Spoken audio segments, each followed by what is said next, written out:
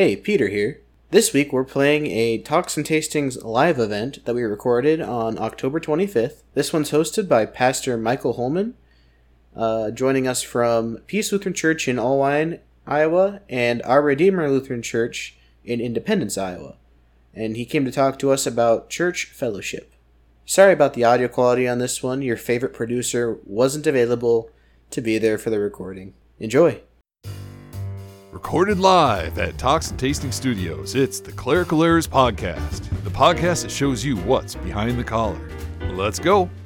So Pastor Bert asked me to talk about church fellowship, which I'm happy to do.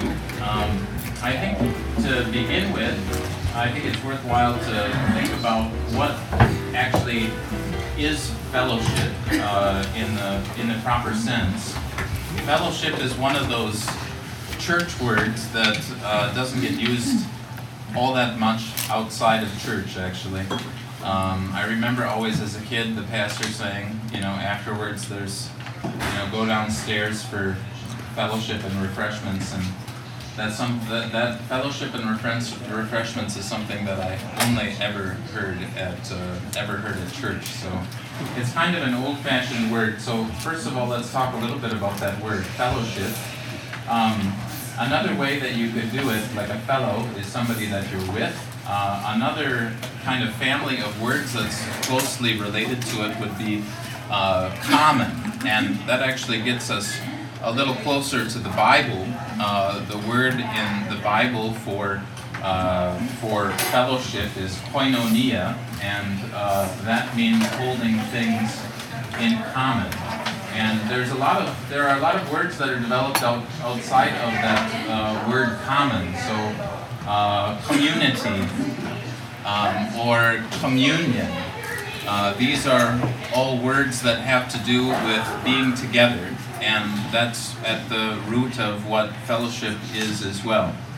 But when we're talking about fellowship in a Christian sense, we're dealing with something specific. So the Christian church is not like the JCs or the Lions Club or something like that, where, if it's something that is interesting to you, you sign up for it and you say, okay, I want to be a part of this or something like that. When we're dealing with the Christian church, we're actually dealing with God's action, God's calling.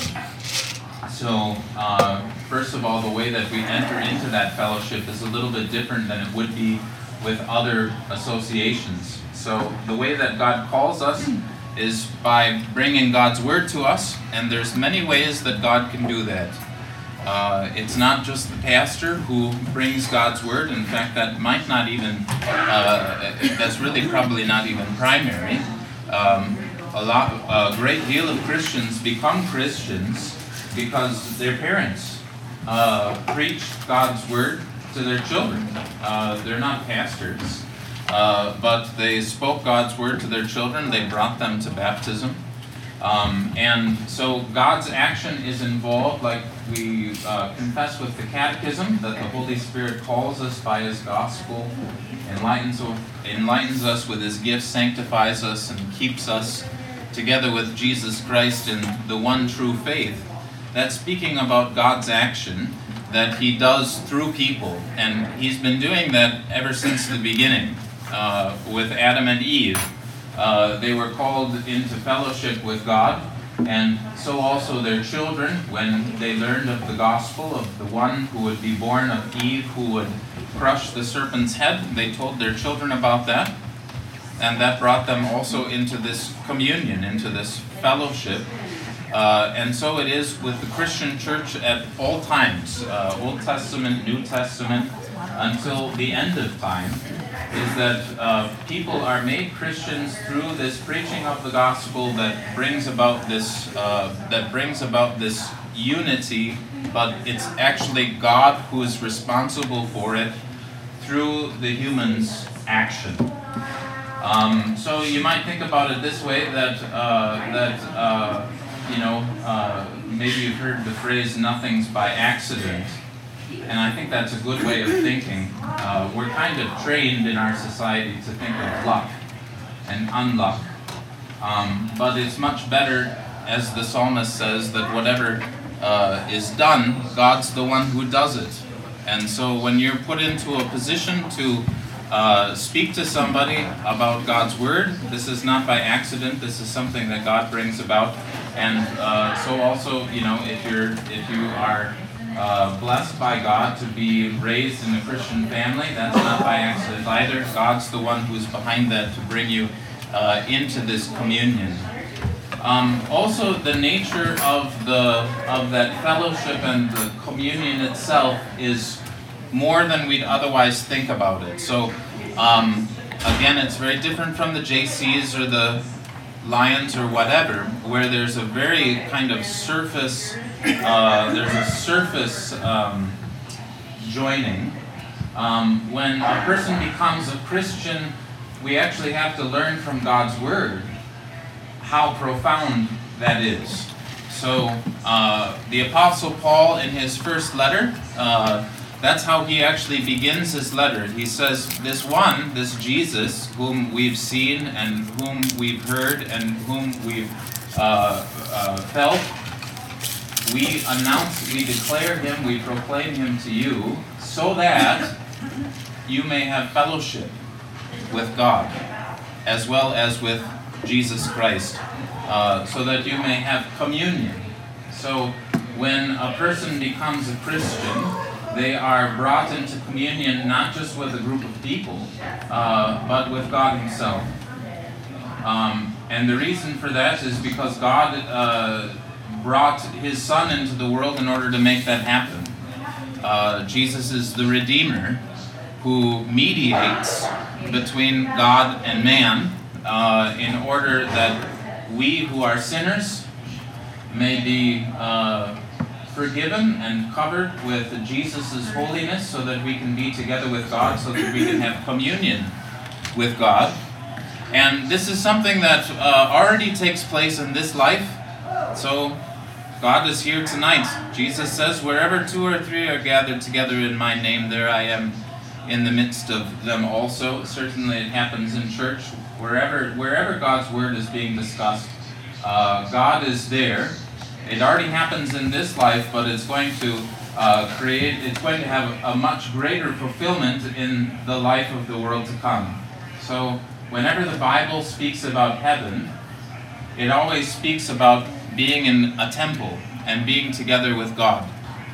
So a lot of notions about heaven that I've been teaching against for 10 years now is that when you go to heaven, if you liked farming, then you get to farm.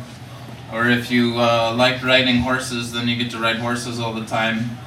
And that's not true. And the reason why it's not true is that it's not good enough, and it's also just not nearly serious enough. Because heaven is being together with God in his presence, in communion with him, in fellowship with him, not by faith but by sight.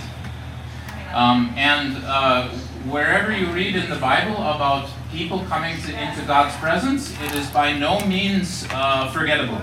It's totally unforgettable. So if you want to get a taste of that, you can look at God at Mount Sinai.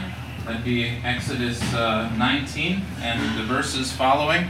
And there's tremendous signs there.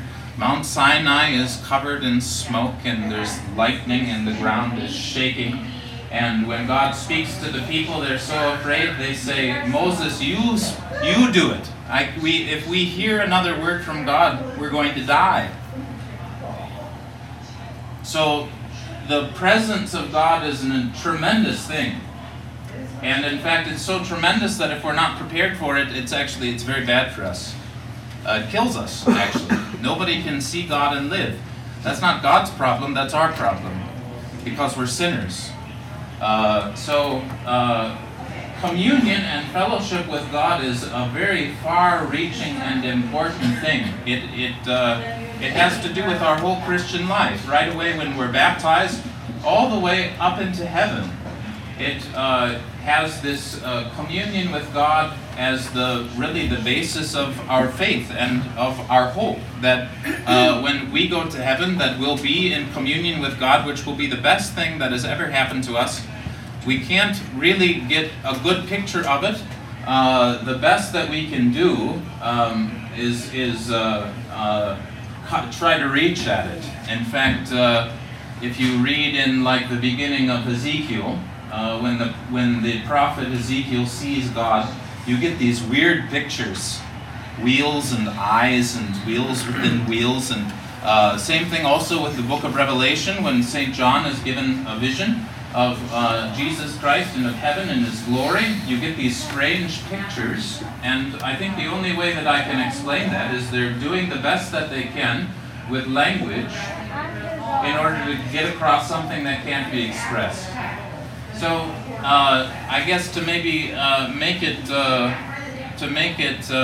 little more elementary, sometimes when I'm teaching my confirmation kids, for example, I'll say that being in heaven, being in God's presence, is like being in a tornado, but not being afraid. It's something profound. Nobody is going to be bored when we get to heaven, and we're there before Him. And yet it's something that's incredible and awe-inspiring. Something certainly to look forward to. Another, God is love. You've heard that, I'm sure. 1 Corinthians chapter 13 is sometimes called the love chapter. Love is patient, love is kind, that sort of thing. I don't know if you've ever realized that chapter is actually talking about heaven. Paul's telling us about heaven. And so, instead, if you don't like the picture of a tornado, perhaps you've been in one and you really hate it. That's the other side of it, you might say. Love is patient, love is kind. It has not entered into the imagination of the heart of man what God has prepared for those who love Him. That's from that chapter there in 1 Corinthians 13. Fellowship and communion are very important concepts for simply being a Christian. To be a Christian means that you're in fellowship with God through our Lord Jesus Christ. And that's the heart of it. So our Augsburg Confession, this is one of our official statements of faith as Lutherans, says that it is necessary for church fellowship that the gospel be purely preached and the sacraments administered according to Christ's institution. So that means that what we're talking about here is that communion, that fellowship is first and foremost about this relationship with God, and it comes about through the gospel. It comes about through the sacraments that Jesus has given to us, which really has the gospel as the content of those sacraments.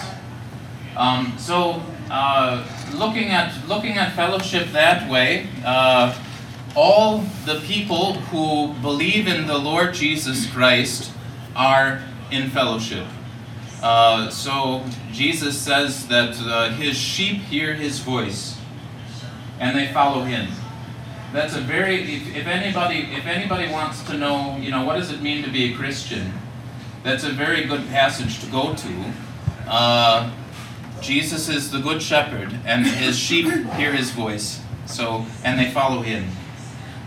So the definition of a Christian is somebody who hears Jesus' voice and follows after Him, and through that faith in Jesus, they are in communion with God the Father, God the Son, and God the Holy Spirit.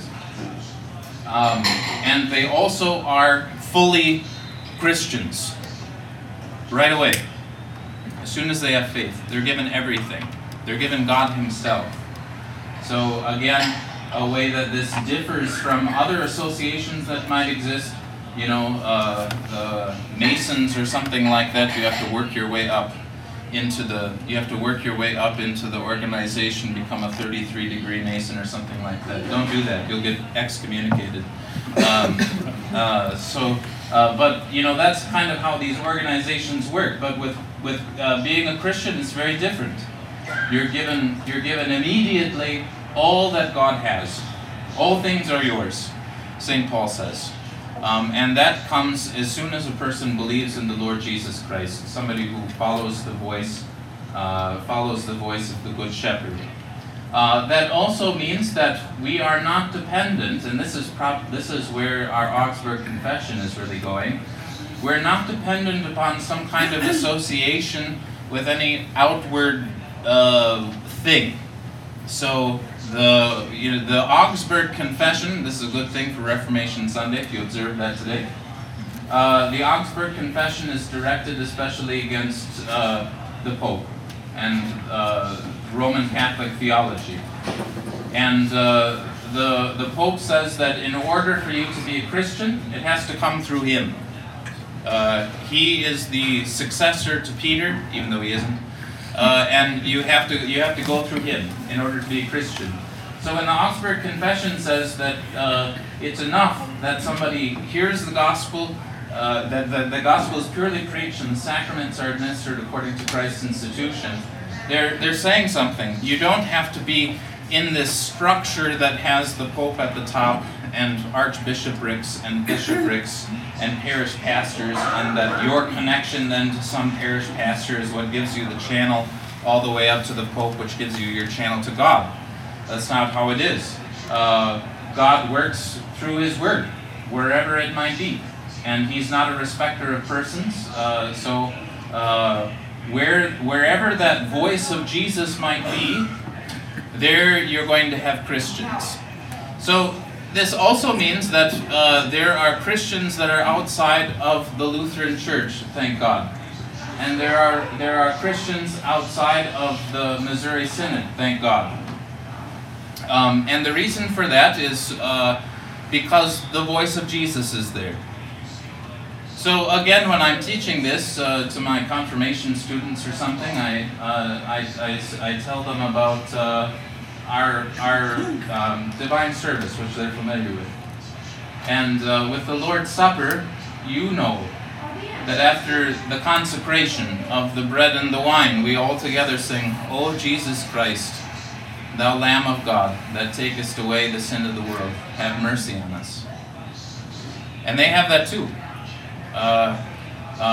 We actually received it from them. It's part of the Western divine service. And if there are Roman Catholics who believe this part of the service that they hear every Sunday, then of course they're Christians. If they believe that Jesus Christ is the Lamb of God who takes away the sin of the world, what more do they need in order to be Christians? Of course they're Christians. Now we might draw a conclusion from that where now it doesn't matter. It doesn't matter what any church teaches, and that is most certainly not true. So it is never errors that leads anybody to truth. And there are certainly errors in the Roman Catholic Church, and those errors actually militate against that teaching of the gospel, that Jesus Christ is the Lamb of God who takes away the sin of the world. They actually teach against that. This is again right at it's appropriate today with the Reformation. It's right at what sparked the Reformation to begin with. It was the selling of indulgences. That if you want to be assured of getting into heaven, then you better buy a plenary indulgence from the indulgence seller. And that's that's really what started this whole thing, was a pastoral concern that Martin Luther had, because he had people who would come to him. Actually, the indulgence seller wasn't allowed in Saxony itself. They went out of town to buy these indulgences, and they brought them back to Luther, and they were proud of them, and believed in them. That's the first commandment, right? You shall have no other gods. And here they are believing in this piece of paper, which has zero basis in the Word of God. Zero. And if you believe in indulgences, you are not going to heaven. It is only the Lamb of God who takes away the sin of the world. That's the only way. I am the way, the truth, and the life. No one comes to the Father except through me.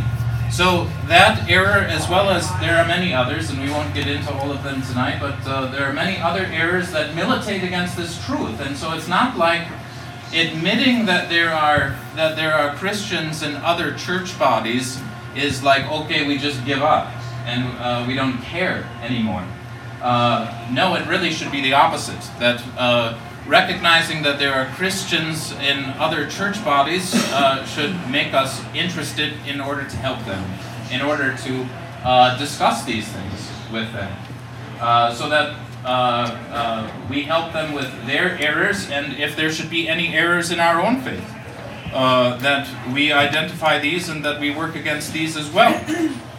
There is no Christian, and I'm just really paraphrasing Luther here. There is no Christian who is completely free from error. If we were, we would be perfect. Our love, our faith would be perfect, and our love would be perfect. And that's never going to happen in this life, because we have the devil and the world and our own flesh that are always fighting against that. And so, when it comes to church fellowship, it's very important to recognize that there are Christians in other church bodies beside our own. And that is not to their credit, nor to our credit, or to anybody's credit except the grace of God. That He's preserved the saving gospel even in the midst of error. And this is a very blessed thing. It saves people's souls.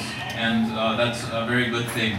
Maybe you've heard before, sometimes pastors will say this, I've heard it before, that, Lutherans, especially Missouri Synod Lutherans, are going to be a minority in heaven. There will be many Christians who come from other places, and that's a good thing, because they believe in the same Lord Jesus Christ that we believe in. So that's the first thing I think that it's important to recognize with church fellowship, is that there are Christians outside of our church body, but they may be mixed with error as well. Then the second thing I wanted to talk about today as well is what happens with our fellowship when we get into trouble. And this is something that I don't think gets talked about all that often. I think it's maybe why Pastor Berg wanted me to talk to you about this tonight. When you read the New Testament, when you read especially the book of Acts, the Acts of the Apostles is the longer name of it. If you look at the way that the Christian church was after the Ascension, after Pentecost, and what happened to these people, you recognize that they went through a lot of trouble. So, if you don't read the book of Acts, and you maybe are just kind of following along with what the church has given you over the years, it might seem as though they had this kind of meteoric rise into greatness with the apostles, and that everybody who heard them were converted. And that's not the case at all. At all. They were full of trouble and full of conflict. So they got thrown, Peter and John get thrown into prison because of the Jewish authorities, and they rejoice that they were counted worthy for suffering for the name of Jesus. When you read about when Paul was called by the Holy Spirit to go to these different places that he visited, very often he would come and he would preach, and after a few weeks, the church there, the Jewish church there, would say, "Get out." And then they would want him out of town.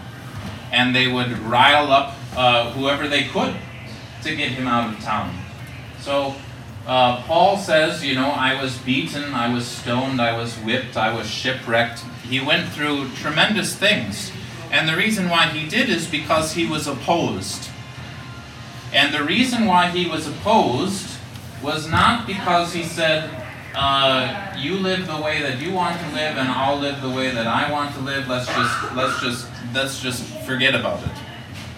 Instead, the reason why Paul was opposed is because he brought the judgment of God to bear upon his hearers and impressed upon them how they were responsible to God for the life that they lived.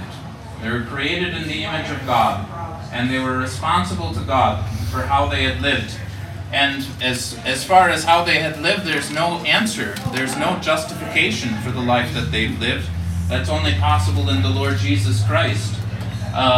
But when Paul preaches this to people, and if they take him seriously, they react. And the reaction's not pretty. It's violent. So that can and still does happen today. And this is, I think, where we've been misled. By a pious desire, the pious desire has been to grow the church. And we want the church to grow. And perhaps we want the church to grow at all costs. And so if there's anything that's disagreeable or anything that we have a hard time understanding or something, we'll either put that in the back room and we'll give it to the people who are properly initiated in a very careful way.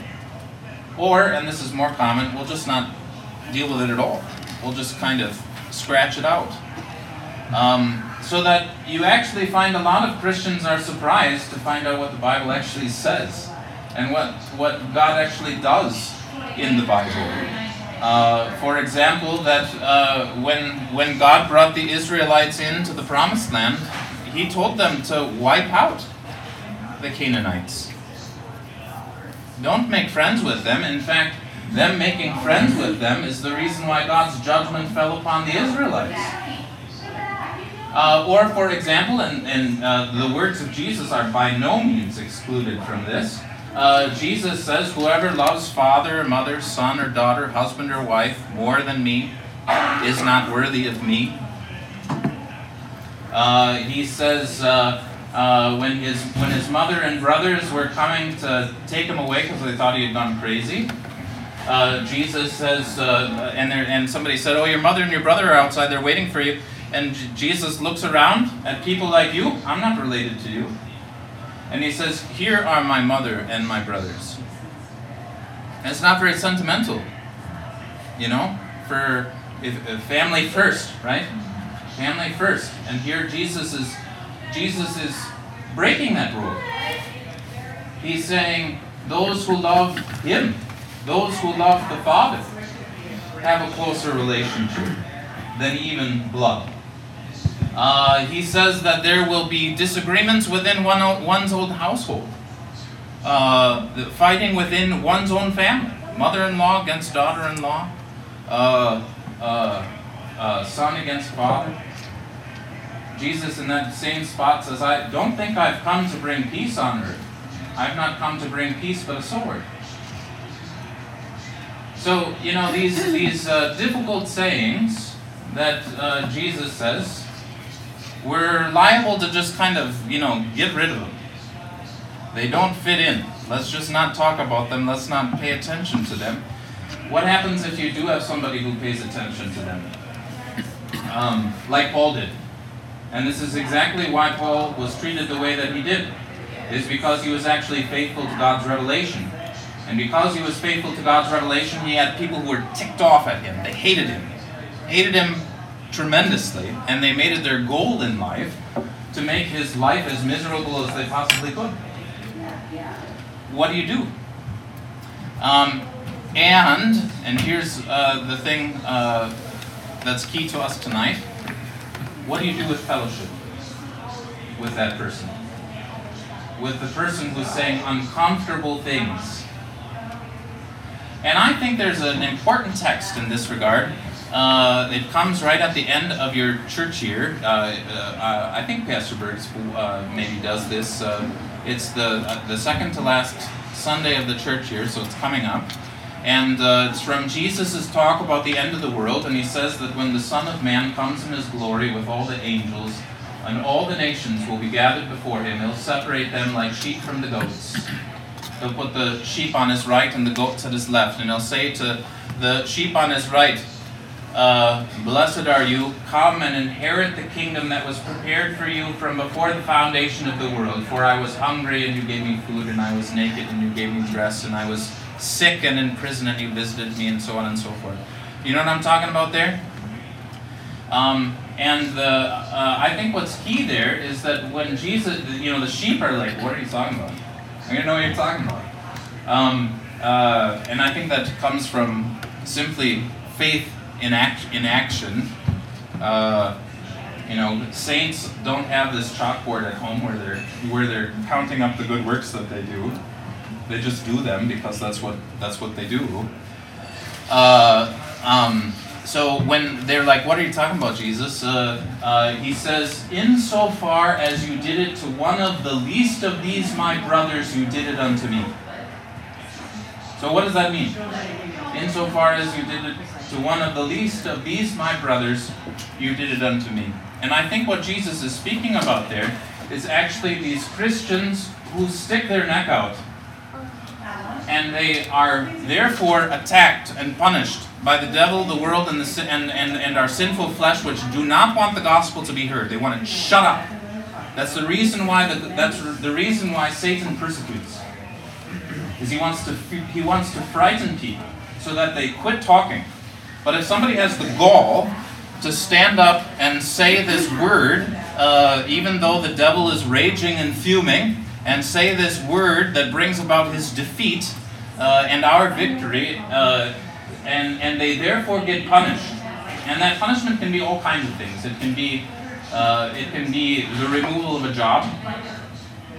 I was just talking to my brother-in-law this last week, and it's not his company, but he works for a company, and he said there's these other companies, and they say, oh, let's find out your product and stuff like that. And they have to do it in order to make a sale, but when you tell them what you're going to do, you basically teach them how to do it, and then they do it.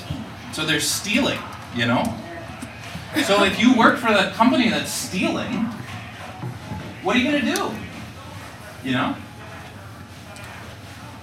Will you quit that job? Will you say, no, I'm not going to steal? Well, if you do, you're going to be punished. And how are you, as a Christian, going to treat that person? When somebody is standing up for what is right and what is godly, and therefore get into trouble, and this can happen at any kind of scale. It can happen within a family. It can happen inside of a congregation. It can happen inside of a synod. If there's somebody who does that, and they are therefore, put in prison, are you going to go visit them? And here's the problem, is that it's not always very clear about, it's not like when persecution happens in the church that it's all shiny and nice. It's always a little messy, because also they're human beings too, So I often hear this and I just hate it. A lot of times this does happen to pastors.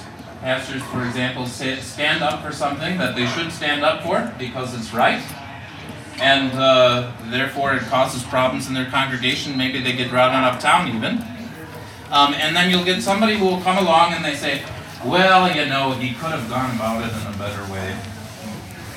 And that statement is impossible to refute. What can't be done better? The fact that it's done is more important, actually. But with that statement, he could have done it better. There's a lot of times there's truth in it. So, what are you going to do? Are you just going to, give them the cold shoulder? It costs you to visit them. It costs you and your reputation to fellowship with them. To just kind of cut them off and say, I'm gonna just look out for myself. Because that's what it is. I'm just gonna look out for myself. That's pretty easy to do. Sticking your neck out for somebody else, that's that takes a lot of courage. And you also have some mighty enemies who will fight every inch of the way so that you don't do it. And it's very difficult, you know. This is why the old saints in our church, the old teachers, the old ones who have gone through a lot, they say it's very difficult. Paul himself says that it is only by many trials that we enter into the kingdom of God. There's no, you know, Jesus again. I mean, Jesus says the way that is broad is the gate, wide is the gate, and broad is the way that leads to destruction, and many enter in thereby. Narrow is the gate, and hard is the way that leads to eternal life. And it has to do with this Christian courage to stand up for what is right and to be a friend, particularly to the ones who need it. Especially when it costs you something. These are the kinds of challenges that come into communities and into congregations and such that really prove their mettle, and they're not altogether bad. Good also is worked out of them. Paul says that there has to be divisions among you in order to determine who's genuine. Divisions have to come in order to prove who's genuine. It's not like these that we can figure out a way that we can totally get rid of them. They're always going to come. The important thing is that you're prepared in order to act in a godly way when they do come. And this can extend beyond our church body. I'm going to be a little bit of a hypocrite here because I said that saints don't, blow trumpets about their good works. But just as an example, and I think it's a good example because it's kind of messy. There was a news story that I read, I think it's probably a couple of years ago now. There was a Roman Catholic priest in Michigan who unfortunately, dreadfully, there was a young man who committed suicide in his parish. And so he did the funeral. And in his preaching, he was very gentle. He's actually much more gentle than I think I would have been. But yet he still got it across that this is not right. It is not right to take your own life. That family got so angry at that priest that they sued him and they sued the diocese. They sued the bishopric. And unfortunately, that bishop and his organization did not stand behind him. Instead, they shuffled him off to, he won't be doing any services until he goes through some sensitivity training or something like that. I was so angry. And by the way, and it wasn't just that. He also preached the gospel in this sermon.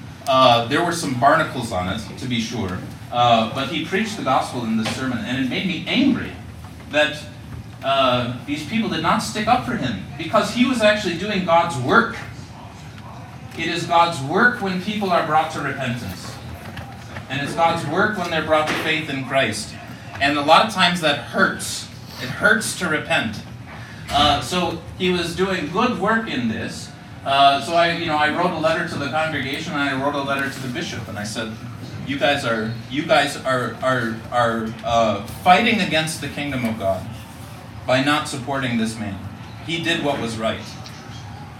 Now, again, that's not that big of a deal because it was really no skin off my back. I don't have, there's really no consequence to me to say that. But the reason why I bring that up is because you also are going to have a lot of people in that scenario who are going to say, they're going to wring their hands and they're going to say, but suicide is a dreadful thing. Maybe we just shouldn't say anything about it. And I can. There's plausibility to that. I know how dreadful it is. It makes my skin crawl. I just can't stand it. Actually, it's terrible. But if we're all just wringing our hands and not actually preaching what God's will is, that He does not want us to murder ourselves, which is, actually, if we suicide It's one of those words like fetuses that plays tricks on people. If we called them babies, we wouldn't be so quick to abort them. Instead, we call them a fetus. What's a fetus?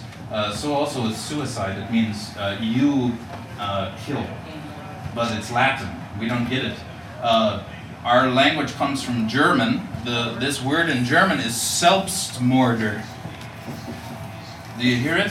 Selbstmorder. And that's what it really is. So that we turn people against it, for crying out loud. I mean, so that we turn them to life instead of death. Death is never the solution.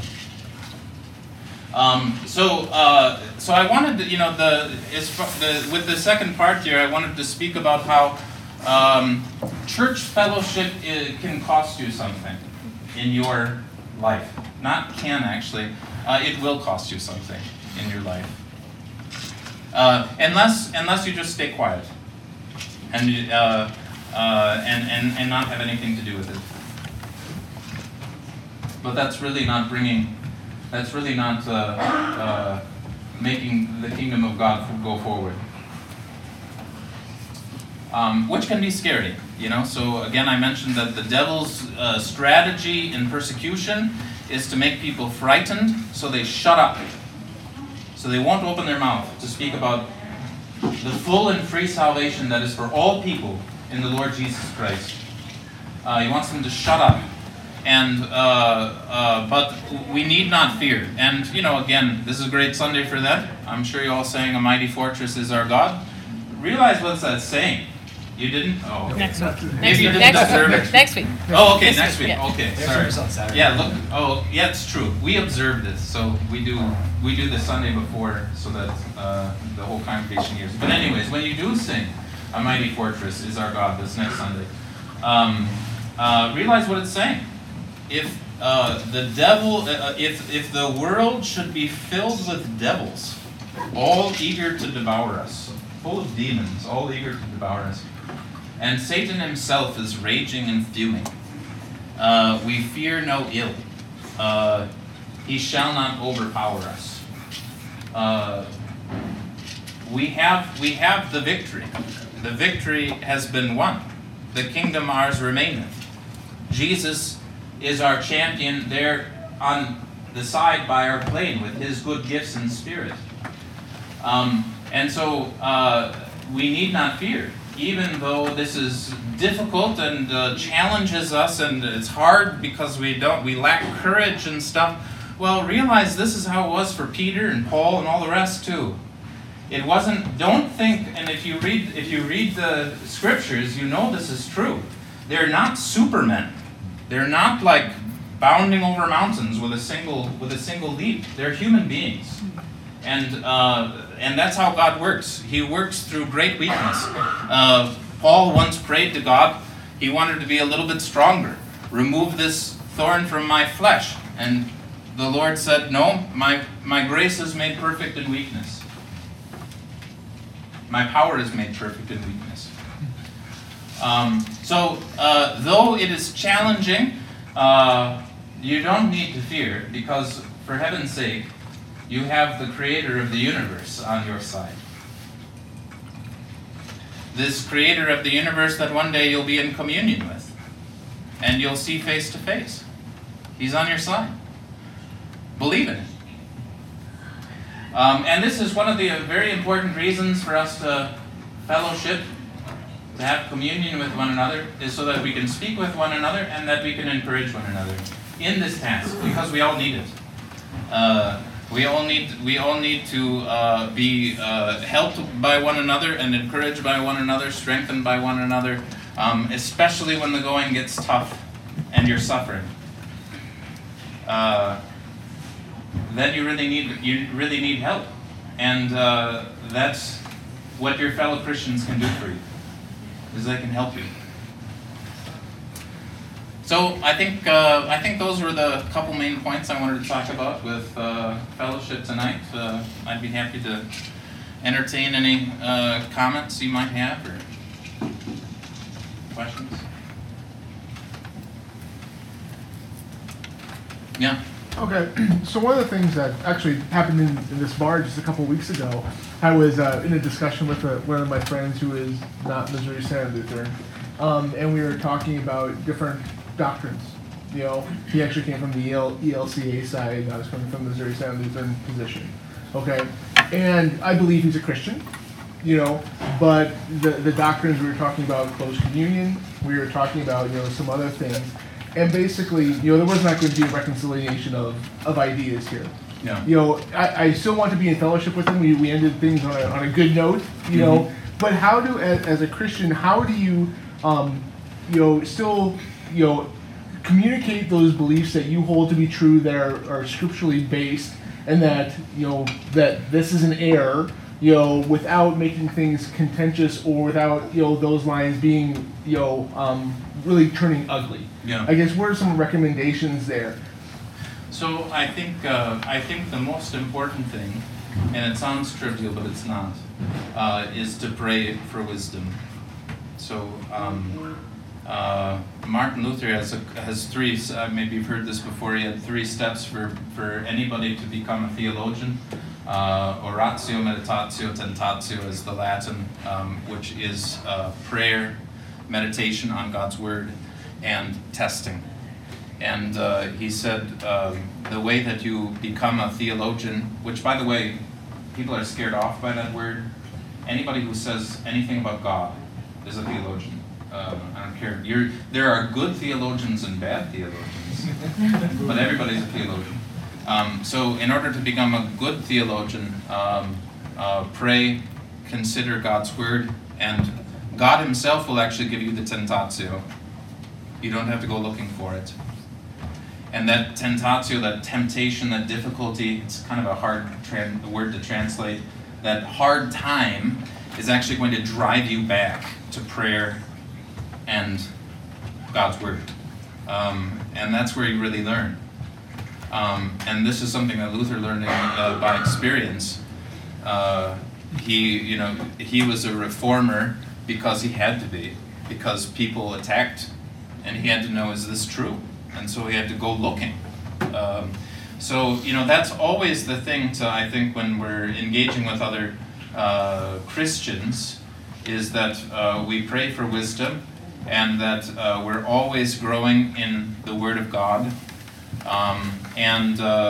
Because the reason why wisdom is so necessary is because, like Paul says, don't start useless arguments. That's a bad thing. That actually, the useless arguments drive away people. But other times you need to speak a word of judgment and actually let it stand, and not explain it away or soften it. Sometimes God's word has to sit on a person's heart for years. I can speak even from personal experience that a word stuck in me like a hook for years before it kind of had its intended result. So, Paul in Corinthians says that I planted, Apollos watered, and God gave the increase. It may very well be that the word that you speak is a beginning, and you're not going to reap. Somebody else is going to reap from what was, from what you sowed. On the other hand, too, sometimes we have to let a word sit, a word of judgment, which I think is really what's hard for us. We like to get along because we're actually, for no other reason, because we're selfish, and your life is a lot easier if you get along with everybody. That word of judgment is difficult for us. On the other hand, I know personally that I've been wrong about things and have been treated gently by people in the church in spite of my false notions, and have grown, and I'm thankful for them. But I'm also thankful that they said something too. It's God's word being silenced is the worst thing. It's just horrible. And when it comes to church fellowship, something else we could talk about with the ELCA and our recent history is the ecumenical movement that was especially strong in the 1900s, where let's bring all the churches together. And the way that you bring all churches together is you actually quit speaking about the issues, because if you talk about the issues, you're going to disagree. So ironically, they all came together by not speaking God's word. That's not good. Strong fellowships come from reaching out and a shared love of the truth. That's where true fellowship is when you love God's word and you find somebody else who does too, and so you discuss it. You discuss it with one another. As far as the ELCA is concerned, that is a deeply troubled church body on many accounts. It's good to be aware of that. As far as the my whole mom's side is ELCA too. So it's it's important to know that if beyond the other things like the morality issues and such, at their latest convention. They had the convention the same year we did, so last summer. They discussed and passed a resolution that basically said that we won't say anymore that salvation is only through Jesus alone. There was a Christian man who stood up and said, well, Jesus says, no one comes to the Father except through me. But this document was written in such a way that basically will endorse all religions, even if they don't preach salvation in Jesus Christ. That resolution passed by over 90% of the delegates. It wasn't even, in fact, again with what we're talking about, that guy was shamed. The guy who stood up and quoted Jesus, I am the way, the truth, and the life, no one comes to the Father except through me. The next 2-3 speakers were like, oh, I wish we didn't have people like that in our church body. It's, so backwards and bigoted and blah, blah, blah. Good for that man. I want to be in fellowship with somebody like that. That's the thing. It divides. It divides. It's like Jesus says, I didn't come to bring peace but a sword. But the world does get divided by these things. So I don't know if that's a question that can be easily answered, but those would be a couple thoughts I would have with that. Dale? Just piggybacking on that a little bit. Up in Charles City on November 14th, Isaac Johnson we installed as their pastor. The large part of that congregation actually left the ELCA several years ago. And so, while a lot of our conversations go a lot like yours, and we're obviously disappointed, they actually left the ELCA and they didn't know where they were going. And in the process of talking with our district officials, with examining doctrine, they actually said, we actually want to be in fellowship with Missouri Synod. They want to be what you guys are in Latimer, what we are down in Alden and Buckeye, what you guys are in Oline. And I think that most of the time it just seems like things are continuing to spiral out of control because we see the way the culture is going. We see the hostility against the true church becoming more and more pronounced. And we can kind of get disheartened to the point where maybe we do want to take that quietist path. And here, if we had not been talking, if we had not been bold and confessing, maybe we wouldn't have the opportunity to have this joy with our brothers and sisters up there in Charles City. And so the installation will be on a Saturday, and I think that some of those conversations that could happen there, I don't know exactly what's going to happen after service, but I think that would be a special encouragement to them, because they've had a very lonely way, I think, to realize that the doctrine in your church is not right, and then to be seeking fellowship but not actually know where you're going to go.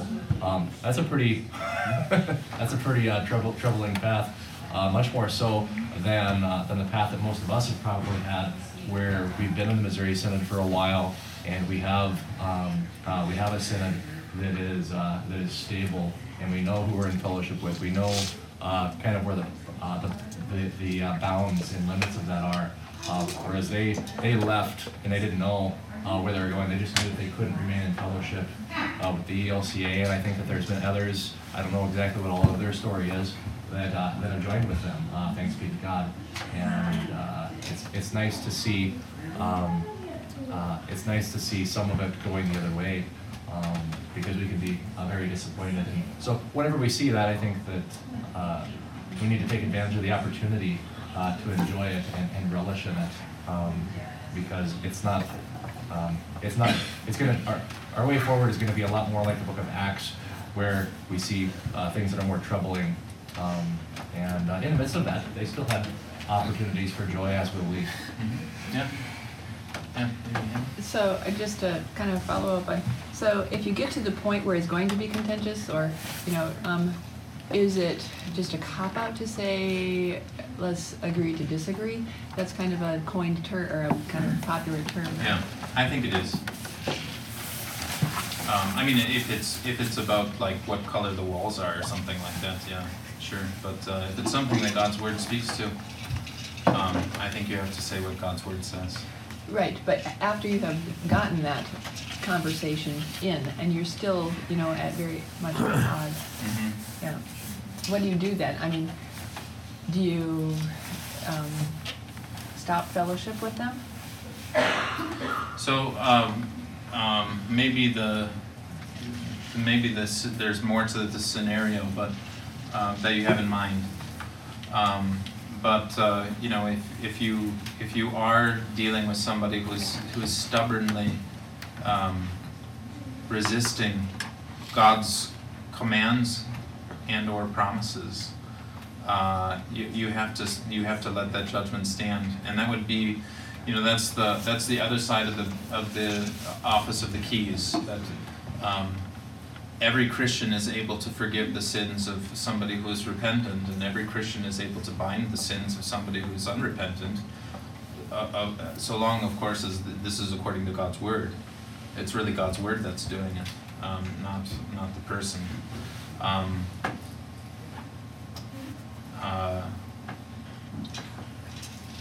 So It's going to. I think what that would look like as far as your relationship with the person. Again, I think it's really important to pray for wisdom. Is it ever appropriate to say that? That's I guess. Yes, I think it is. Yeah, I think it's absolutely necessary. No, I mean that we agree to disagree. No, I don't think. It is no, never. Sorry. Okay, Yeah, so.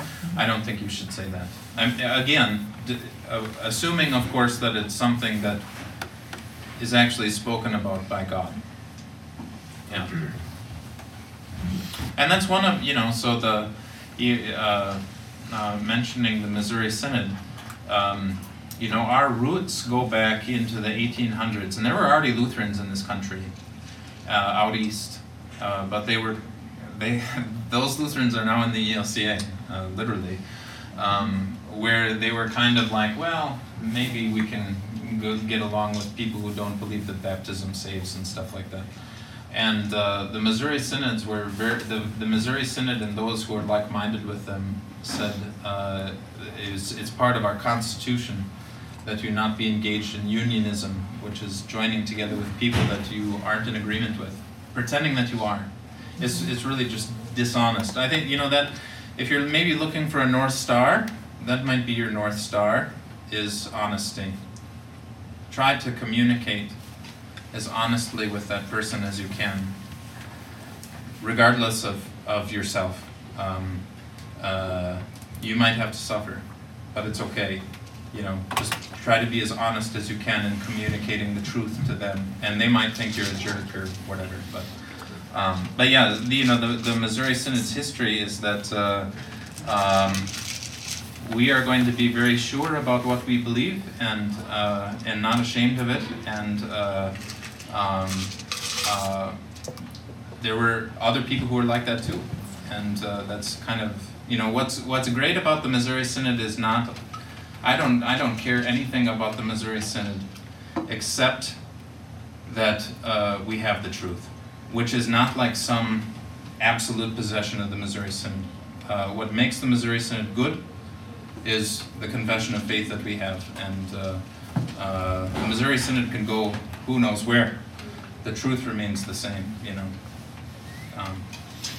Sorry, I went kind of on a bunny trail there. Yeah.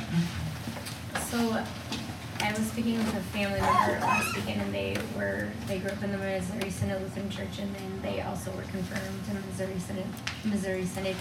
And then as they went off on their own and they found a new church, they said that was the church where I found Jesus. I guess I was very silent at that time because I was just taken back, but how do you respond to that? You know, so it people's words can sometimes be imperfect. So with them saying that, they might mean something actually a little bit different than the way that it sounds to us. It's certainly not true that there is no Jesus among us.